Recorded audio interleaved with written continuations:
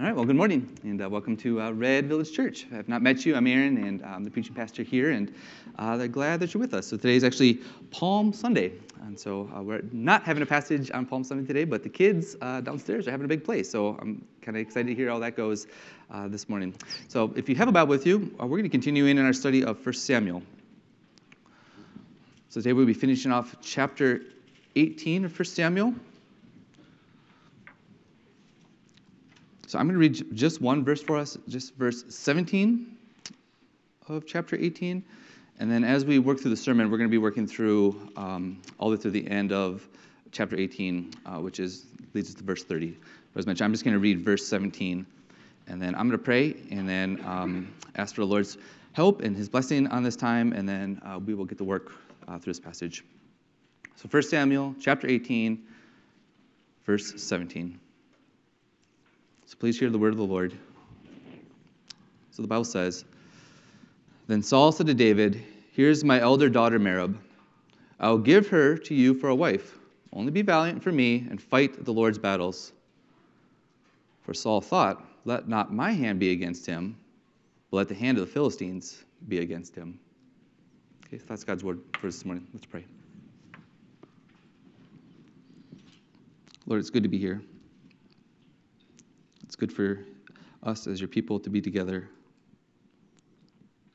And so, Lord, I pray that as we are together today, this morning, that you would bless this time, particularly this preaching of your word.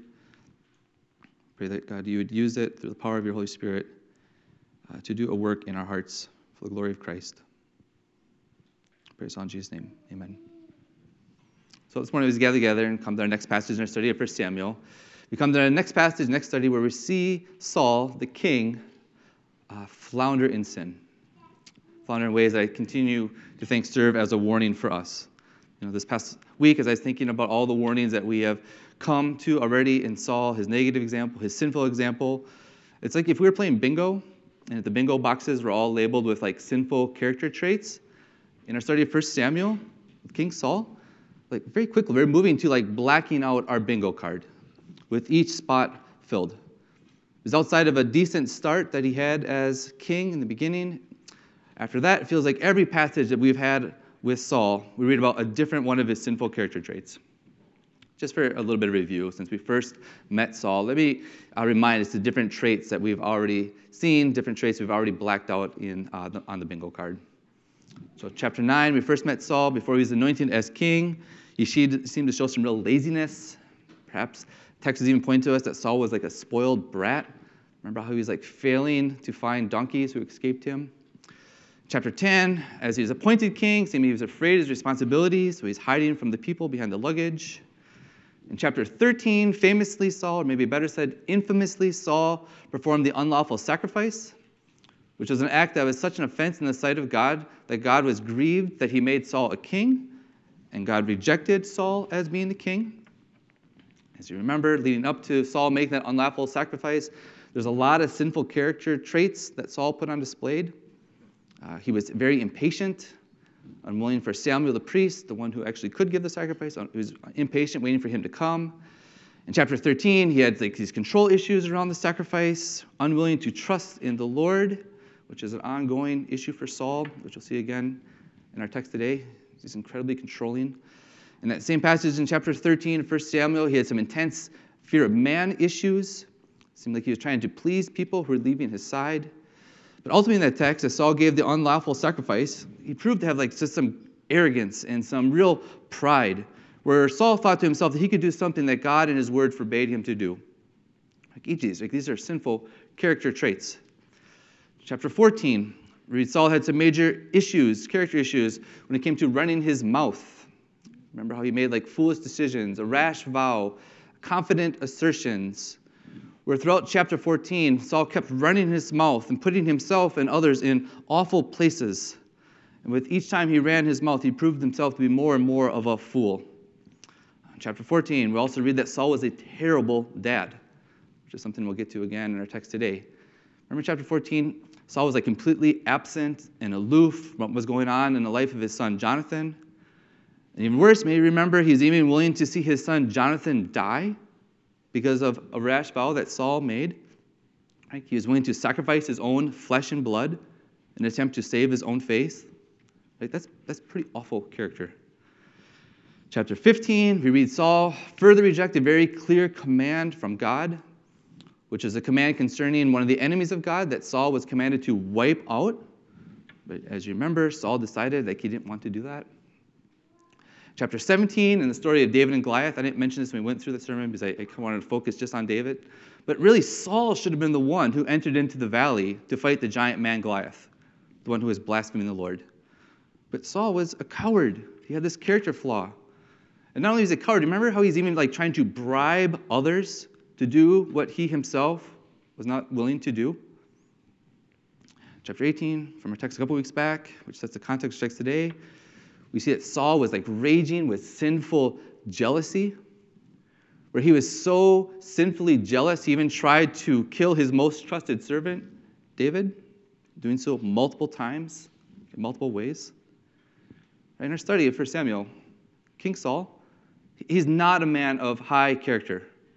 Rather, time and time again in 1 Samuel, Saul checks box after box after box of sinful character traits. And today in our study, again, we'll see another sinful character trait that Saul crosses off on the bingo card. This time, the box of sinful manipulation. Now, before we start to work through our text, I do want to make a bit of distinction for us, just for the sake of clarity of communicating similar words, but I want to have a little bit of distinction in these similar words, and try to use it to communicate different things. The first word is just the word I just gave, is manipulation. And with this word, I wanted to use it to describe sinfully trying to twist others. And ways we're trying to twist others to get what we want for ourselves, even if that's to the harm of others, which is what we see in our text today in Saul.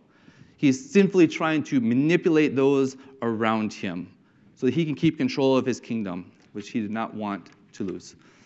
And the second word, what I wanted to contrast that with, is the word influence, which is obviously similar to the word manipulate, but for the sake of clarity, how I want to define influence is not in terms how we might use it in modern day, but as it relates to social media. Many are trying to be influencers on social media and podcasts. I think most of them are actually probably more sinful manipulators, as they try to manipulate us to try to get clicks and subscriptions. But for us, I want to use the word influence or influencer in terms of trying to lead others in a certain way that's actually positive. We're trying to influence them for their benefit. So not focused on ourselves, but on God and others. And I want to make this distinction because as Christians, we actually are called to be influential to the world around us, specifically those who God has already placed in our life. That's a real part of us being faithful, to faithfully influence those around us. This is at the heart of discipleship, right? To influence people towards Christ, which is the greatest good we can do for anyone. To influence others in such a way that they're trusting in Christ, trusting that Christ is good in all that he does, trusting that God will promise to be good to his people all of their days. So specifically for parents, you should be a positive influence in your kid's life, where you're seeking to influence and continue to influence your children towards Christ as you prepare them for adulthood. But it's not just parents, really all of us. Right? We're to be positive influence for the cause of Christ. Right? Let's say it again, that's what discipleship is. That's our calling, that's our expectations if we are a Christian. So as we work through our text today, I don't want you to receive in such a way that you're so worried about being a sinful manipulator that you don't seek to influence others for the cause of Christ and their benefit. Okay, so just for the sake of clarity, Saul's picture in the text, this is sinful manipulation, where he is trying to benefit only himself. He is doing so even as it brought others harm. In this text, as we work through it today, Saul is not honoring the Lord. He does not show love for others. Rather, he shows love simply for himself. Okay, so with all that being said, look back with me at the text starting in verse 17. Verse 17, we see a conversation between Saul and David, which maybe feels a little strange that these men are still talking after Saul has been trying to pin David to the wall with his spear, which was our text last time. But Saul's still king here, and so David probably didn't have much choice. Right? When King Saul called, David had to respond. In this conversation today, in our text, we see that Saul had something he wanted to tell David. Specifically in the passage, David, here is my elder daughter Merab, and I want to give her to you as a wife. Which on surface level, perhaps this feels right. Perhaps this maybe even feels like Saul is now trying to make good on the bribe that he promised in chapter 17, verse 25. So remember that? The bribe that was given? If anyone were to strike down the giant man Goliath, Saul promised that he would give to that man his daughter to be his bride. In chapter 17, that's exactly what David did, right? He killed Goliath. So in our text today, perhaps this here feels like Saul is now simply trying to fulfill his promise. He's keeping his word. He is rewarding David for a job well done, right? Surface level. Kind of looks right, kind of feels right. However, in truth, this is actually the start of Saul's manipulation in the passage. Keep going in the text, in the conversation. We see Saul also tell David that if he takes his daughter's hand in marriage, the only thing he requires is that David would be valiant for Saul and that he would fight the Lord's battles. And once again, even this sounds good. This sounds right. It seems like the spiritually right thing to say. This here is Saul like presenting himself in a favorable light as a godly man. Let me point out here, this is Saul actually adding to what was first promised. Chapter 17, all that was said was kill Goliath and Saul's daughter would be given to marriage. So here already, there's a little string attached. Here Saul's not really keeping his promise. And we're going to see he certainly is not godly behind this promise. This is not for the glory of God. This is not for the good of David and his daughter Merab. So even though Saul is trying to masterfully paint himself in a favorable light, our text tells us what actually is going on in his heart is far different. In the heart, there's some pretty dark, devious thoughts that Saul is having. So now as we see the end of verse 17. So our text tells us what Saul was thinking to himself, which is a thought, say, hey, let not my hand be against him, meaning David, but let the hand of the Philistines be against him. Meaning, for Saul, as he thought about it, he's thinking, I've tried to kill David. I've tried more than once to run my spear through him. I've tried to even send him off to war with the hopes that he would be killed. But none of my attempts have accomplished what I wanted them to accomplish. So if I manipulate things correctly here, through the use of Merab, hopefully I will get what I want. And if David is my son-in-law, it'll be even more easy for me to continue to send David off to war. And if the Philistines know that David is my son-in-law, that'll make him even more of a target for them to kill. So friends, everything that Saul said in verse 17 about giving Merab to David, charades. He's acting. This is a game. This is slick deception. This was a ruse. This is Saul seeking to manipulate David and his own daughter to get what he wanted, which was David gone. That's what this all was about. Saul wanted David dead to ensure that he could keep control over his kingly power. Verse 18 appears like the manipulation, at least in some levels, worked. It doesn't appear that David had sensed any manipulation from Saul in this conversation. So in a sense it worked, but it didn't work in terms of actually getting David to do what Saul wanted him to do. So we see in the text, David responds back to Saul saying, Saul, who am I? Who are my relatives, my father's clan in Israel, that I should be the son-in-law of the king? Which is David saying, I can't marry Merab. I'm not worthy of it.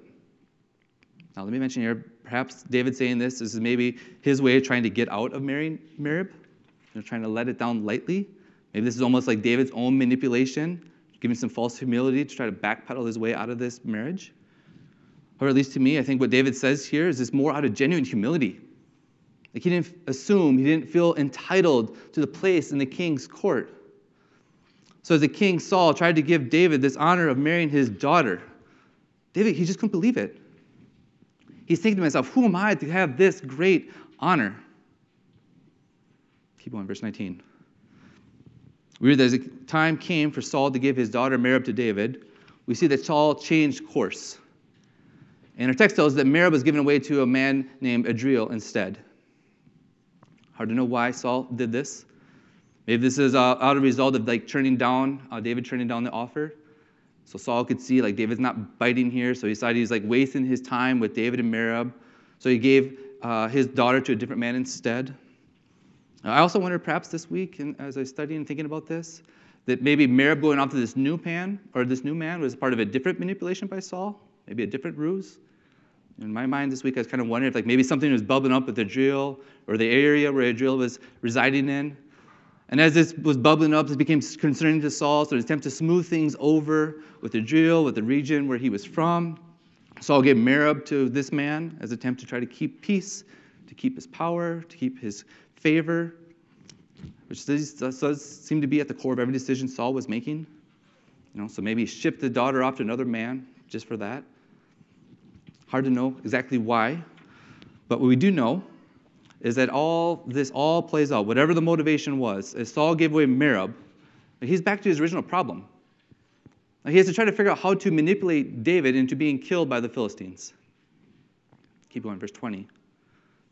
At least for a little bit, Saul had to go back to the drawing board. He's starting to rack his brain. He's trying to manipulate a new plan to kill David. So in the text, as Saul was at work at his drawing board, you see that his younger daughter, Michal, was present.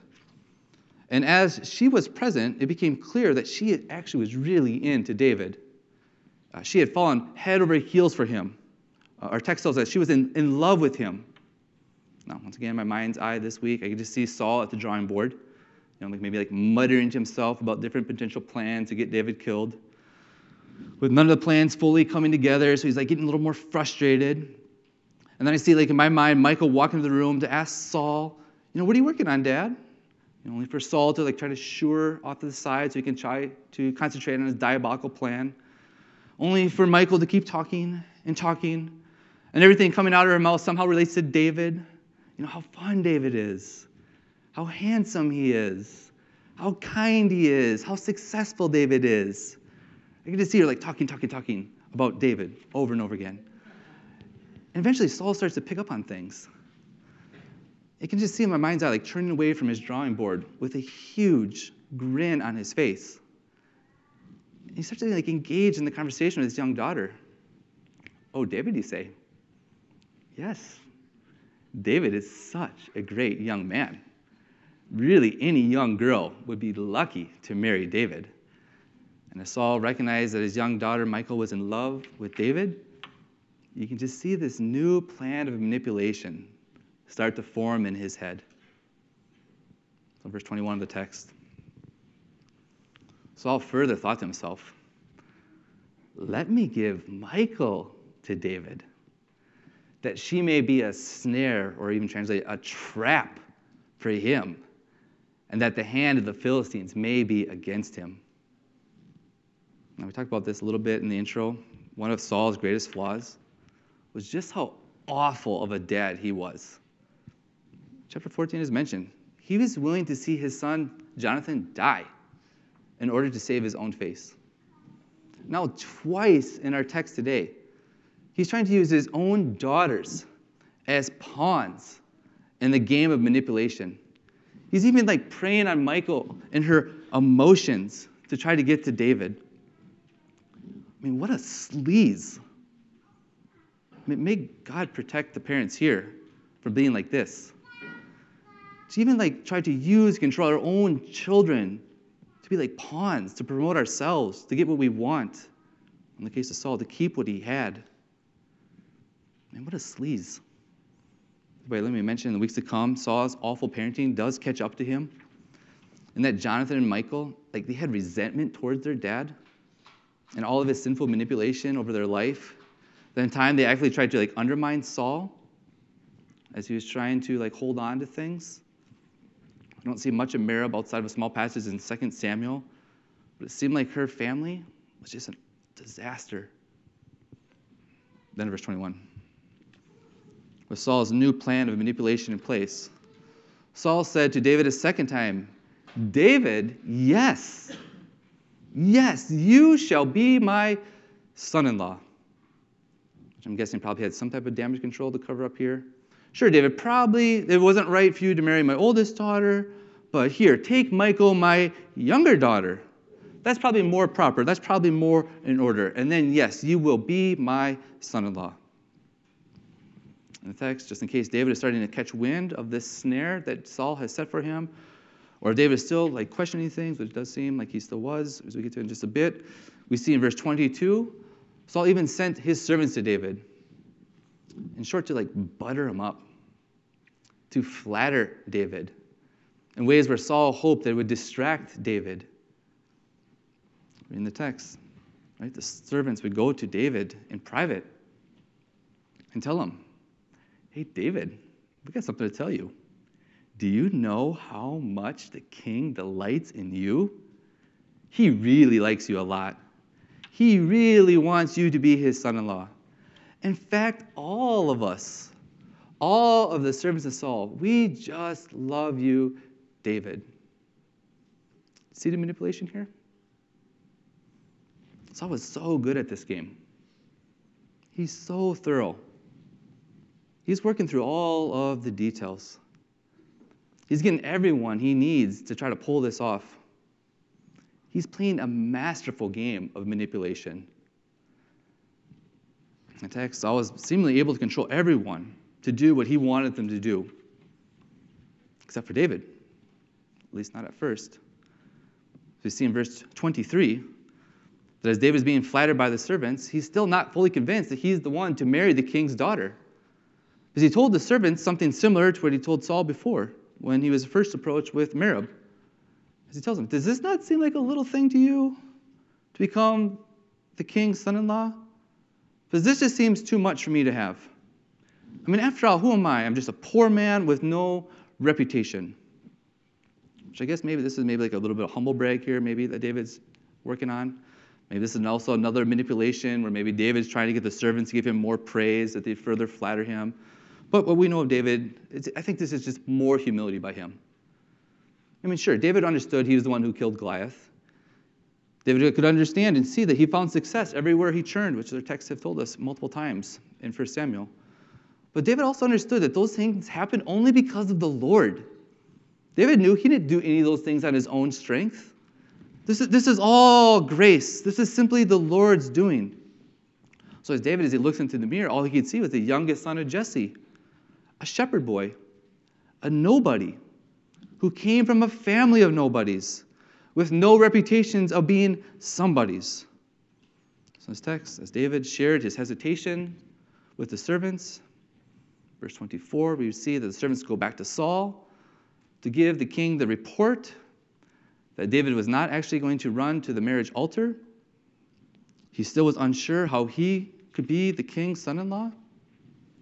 My hunch is as Saul got this report, he probably is surprised that David didn't jump at this offer, maybe surprised that this trap was not set yet, which meant that Saul had a little more work to do at the drawing board, a little bit more manipulation to allure David into the trap.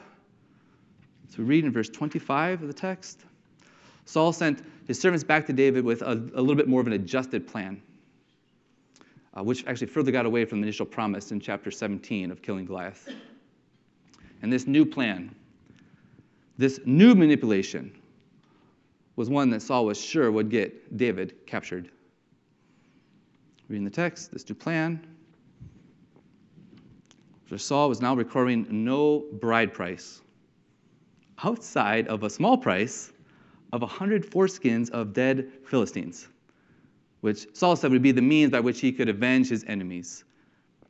And that way, any suitor would prove their worth to marry Michal.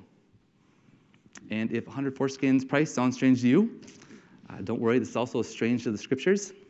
So in the book of Exodus, the bride price was pieces of silver, not pieces of male anatomy, but that's what Saul wanted here. He wanted 100 foreskins of dead Philistines. Now, to me, it seems like Saul gave this new plan for a couple reasons. First, I think this is Saul further playing off David's humility. If David was not going to humbly receive the daughter as his wife, it seemed like he needed some type of opportunity like this to prove his worth. So it seems like Saul is just playing off his humility. As mentioned, he's a master at this game. Also, second, I would guess in Saul's mind, no way David could actually pull this off. No way he could actually kill 100 Philistines. Sure, maybe he got lucky killing Goliath with a 1 in a million slingshot that landed right between the giant's eyes. But for Saul, there's no way David could be this lucky to kill 100 Philistines. As great as David was, no way he could succeed here. So here, even before he gave Michal away to him, just this bride price for Saul, like, hey, I can actually get David killed and then use Michal as a pawn for some other future manipulation. Verse 26. With this new adjusted plan in place, with this new wrinkle and how the trap will be set, we see the servants go back to David to share with him the thoughts from Saul. And the text, as David hears these thoughts, the manipulation worked because the words pleased David. In fact, David was so pleased by this new bride price that he was so excited to prove his worth. We see in the text that before time had expired, meaning Saul set a deadline for David to accomplish the killing of the Philistines. I mean, why wait for David to kill him? Let's get the trap set right away with the deadline. So before the time had expired, we see David got up in verse 27. He took a few trusted men with him to fill the bride price and prove his worth. And once again, for me here, you can just see Saul further grinning from ear to ear, patting himself on the back, giving self-congratulations of a perfect plan that came together, where now he could finally get rid of David once and for all. However, in the text, the smile of Saul is eventually turned into a scowl. Because not only did David return alive, but our text tells us he returns with 200 Philistine foreskins, doubling that which is required in the bride price, which more than proved David's worth. For Saul, we're going to talk about this more in just a bit. This is just the latest backfire on him. Every time he tried to manipulate things, to keep his control, in the end, in time, it would backfire on Saul. Backfire in such a way he's actually losing more and more power and control. That what Saul tried to desperately hold on to was like sand slipping through the fingers that are tightly clutched together. So in the text, as David more than paid the price, Saul had to eat humble pie, and he gave Michal over to David in marriage.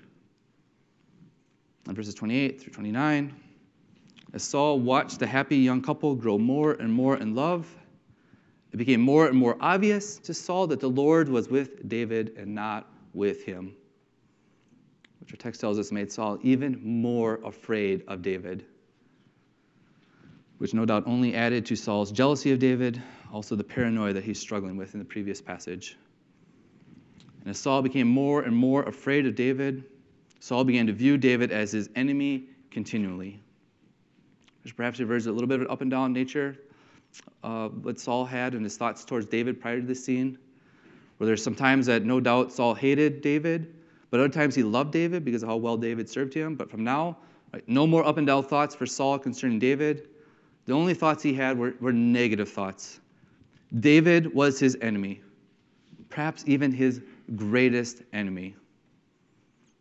And finally, our text this morning ends with even more of the same success for David, as we read that the commanders of the Philistines would lead their armies into battle, but as often as they did this, the battle would not go their way, as David would lead God's people to victory in ways that were greater than all of the other servants of Saul. And it doesn't take a lot of imagination to see this ongoing success for David made him even more highly esteemed among the people. Right? Saul's attempts at manipulation did not get what he wanted. Rather, in the end, the one who was caught in the trap was Saul himself. It was all of his diabolical plans in the end. Only things made things worse for Saul and his desire for control, as David became more and more and more liked by the people. Now, for the rest of the remainder of the sermon here, I have a few thoughts for us when it comes to manipulation from this text. As I work through these thoughts, I do want to reiterate what I said earlier. I'm not trying to suggest, that we shouldn't be in the lives of others or we're trying to influence them. We really should do that. Right? We should provide influence for the glory of God and the good of others. Right? We should do those things. But in the text, neither of those things were true of Saul. He was a manipulator. So how I want to finish off this sermon this morning is first, I do want to further shine the spotlight on manipulation, just with the hopes that we might see it better for what it is. Perhaps even better see where maybe it's lurking in our own hearts, which if true, if we see manipulation in our own hearts, hopefully it causes us to repent this morning. Let me also mention as we go through this, maybe in small ways, it can help us discern if maybe we're even being manipulated by others, which is something we should want to avoid. That's the first thing we're going to work through. And then second, I just want to give some encouragements on how we can fight against manipulation and the pull of manipulation that is in our hearts. Okay, so first, let me just shine the spotlight a bit and give you a few thoughts when it comes to manipulation. So first, manipulation is a strategy to deceive. Right? Simply, that's what it is. It's a form of lying. Now, there's many ways that you and I can implement this strategy to deceive. I'm going to give you just three common ones that I wrote down this week. So first, we could use a strategy of anger to manipulate, where we use anger, the threat of anger, to try to get our way. And I think this is probably like the first strategy that we learn as people. I'm thinking about young children. What's their strategy when they want to try to get something they want? Right? They throw fits to try to get their parents to give them that thing that they desire. And for some, this strategy of just being angry has been so effective for them, like they continue it into adulthood. Which, by the way, a little side note to parents, this is why it's so important for you to lovingly discipline your children when they're trying to manipulate the situation through anger. Like, love them enough to not let them do that. Second strategy that we use, maybe on the opposite end of anger, is where we can use the tactic of sadness, which I think is actually an increasing tactic in society we live today, where we try to be like the victim on everything, where we try to use sadness or false sadness to try to get that which we want. Maybe throw like pity parties to manipulate others to give us like attention or something like that. You know, one of the earliest lessons I learned when I was an intern at a church was from a more experienced pastor who just simply told me, don't be fooled by tears. Because many use tears, fake tears, to try to manipulate. Third tactic. It's the tactic we see in our text today, which is maybe a little bit more subtle, which is to manipulate through flattery, which is actually something the book of Proverbs warns us of. Be mindful of people who try to flatter as an attempt to set a net under our feet. I think this is probably one who's probably most common for those of us who struggle with like people-pleasing, fear of man. It's probably an easy tactic for us to use. Now, obviously, as Christians, we should say kind words to others. We should say in ways we're hoping to encourage others, to build others up. But if we're not careful, we can use these words in ways that are flattering to manipulate. That's what Saul was doing in our text. He was using flattery. He's saying all of the right things. He's getting his servants to say all the right things. Why? Not because he loved David. Not because he's trying to build David up. He's trying to manipulate David to get David to do what Saul wanted to do. Now, I'm sure there's other tactics of manipulation, but I think those are common ones. That's the first thing. Second, as we think about shining the spotlight, let's just understand that manipulation, this is self-idolatry. This is actually something similar we talked about a few weeks back when we looked at Saul's sinful jealousy. So rather than being jealous for the glory of God, the one true and living God, who is Saul jealous for? He was jealous for his own glory. It was all about him. That's idolatry. Saul worshiping self. To our text, this is more of Saul's self-idolatry. He's continuing to worship himself. In the text, he's not worshiping God. He's not loving others. Who did Saul love? Himself. That is where he is focused. This is self-idolatry. And he had such great views of his own self-idolatry, he was willing to manipulate things in such a way to offer up David as a sacrifice, even using his own flesh and blood, his daughters, as the bait to set the sacrificial trap. Friends, when you and I are sinfully manipulative, let's just understand, self-idolatry is at the core. That's the driving force. It's seeking to place our own self-interest above others, including the Lord himself. Third, to shine the spotlight Let's understand that manipulation often builds off itself. Right? That's really what we see in the text. So Saul had an original manipulation placed with Merab, which had to change course, which led to a second manipulation with Michal to get her in place, which led to manipulation of the servants, because Saul needed them involved with the hopes of getting David to agree, which led to additional manipulation for David, where Saul had to adjust plans to add to the bride price. Right? In this story, this isn't like one manipulation left in isolation. But this is one manipulation which required another manipulation, which required another, and so on. It snowballs. It builds off itself. That's how the game of manipulation works. Right? Manipulation is like all other forms of lying, where we need to keep telling lies in order to cover up previous lies. Fourth, as we shine the spotlight, let's just understand manipulation always backfires. It always backfires. So sure, maybe for a time we might get to manipulation to maybe in a sense get us what we want. Or maybe for a time we can pat ourselves on the back, or we can feel good about ourselves to get what we wanted.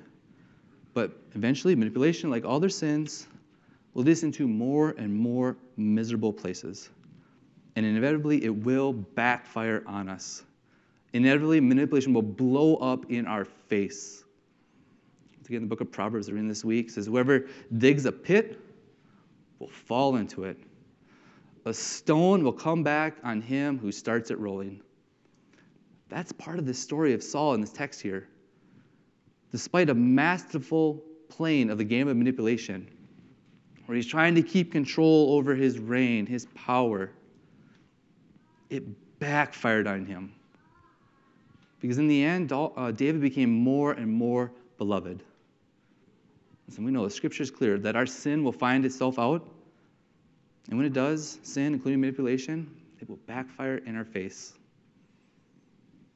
This morning, as we come to yet another flaw in the life of Saul, let's let this shine a light in our own hearts and to expose whatever needs to be exposed, that we might not fall into the same snare that Saul fell into. Which leads to the second thing, how I want to close this time. I was going to give us a few things on how we can fight against falling into this trap of a manipulation, which is an easy trap for us to fall into. So I've got a few things here. So how do we fight against this? First, simply we are to repent, which is true of any and all of our sinful character traits that we continue to fall into. Right? We're to repent. We're to confess them as sin, and then we're to turn from it in ways that we're seeking to forsake it. So this morning, if you're feeling the spotlight shining on your heart, exposing manipulation, repent. Confess your sin. Turn from it. And if manipulation is such a struggle for you, you probably need someone to help provide accountability with the hopes that you won't continue to fall into the same traps. Listen, we all know it is humbling, even embarrassing, to have to confess our sins to others. But listen, it's much better to be humbled, where you might have others to help fight the good fight of faith with you, whatever your sin may be, than to simply live in it and be crushed by it. That's far worse. That's miserable. That's the first thing. Repent. Second, be content. So contentment is actually one of the great antidotes to manipulation. Right? A strong reason why we want to manipulate is because we're not content. Either we're not content what we have, so we're trying to manipulate people or situation to get something more, or maybe we're not content with the thought of losing what we have, which is certainly the case for Saul. So we try to manipulate people or situation to keep that thing close to us. So if we're going to fight against manipulation, we have to fight for contentment. To fight for it in such a way that we say, whether the Lord gives, whether the Lord takes away, that in our hearts we can still sing out, "Blessed be the name of the Lord." Amen. And by the way, the end of Philippians 4, finding contentment in the Lord, whatever He gives you or doesn't give you, Philippians 4 tells us that's actually the great secret of life. Let me give you one more, which is actually required if we're going to truly repent and truly find contentment. We just need to trust in the Lord. That's it. Just simply trust in the Lord. Trust that he's good. Trust that he's in control in ways that are good. Trust that the Lord has a good plan. And trust that indeed he loves and he forgives sinners, including manipulators. Right? All manipulators who by faith turn from their sin and turn to God by turning to the only Son, the Lord Jesus Christ, they will find forgiveness. Because according to his great plan, God sent his only Son, the Lord Jesus Christ, not as a means of manipulation, but he sent Jesus as the greatest act of love. Because it is through Jesus, God puts his glory on display by pouring out his love and his mercy for sinners. Amen. Which is a love and a mercy that led Jesus to a cross to die in our place, to take on the judgment of our sin, including the sin of manipulation, only to rise again on the third day. So that by grace, through faith in Jesus Christ, the black and bingo cart that is our heart, that is filled with so many sinful flaws, through faith in Jesus Christ, through his shed blood, it's wiped clean through forgiveness. And not only are our hearts wiped clean, through faith in Jesus, now we have a right standing before God, where he sees us as his precious children. Friends, trust. That's enough. Listen, we don't have to manipulate to get more or to keep that which we're desperately trying to hold on to. Friends, when we have Jesus, when we are children of the living God, friends, that's enough. May we not waste our lives, our thoughts, our words with manipulation. Rather, may God give us the grace and the faith to pour out our life in worship for the one who loves us. Let's pray.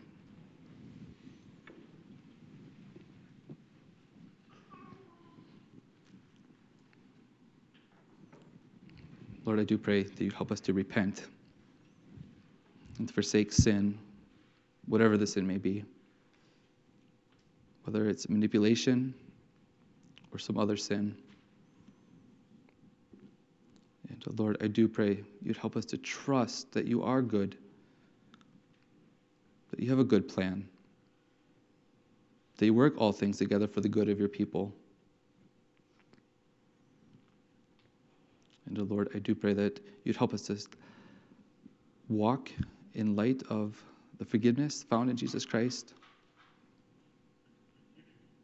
and that you give us the grace to be influential for the cause of Jesus to those around us, all the way to the ends of the earth. I pray this all in Jesus' name. Amen.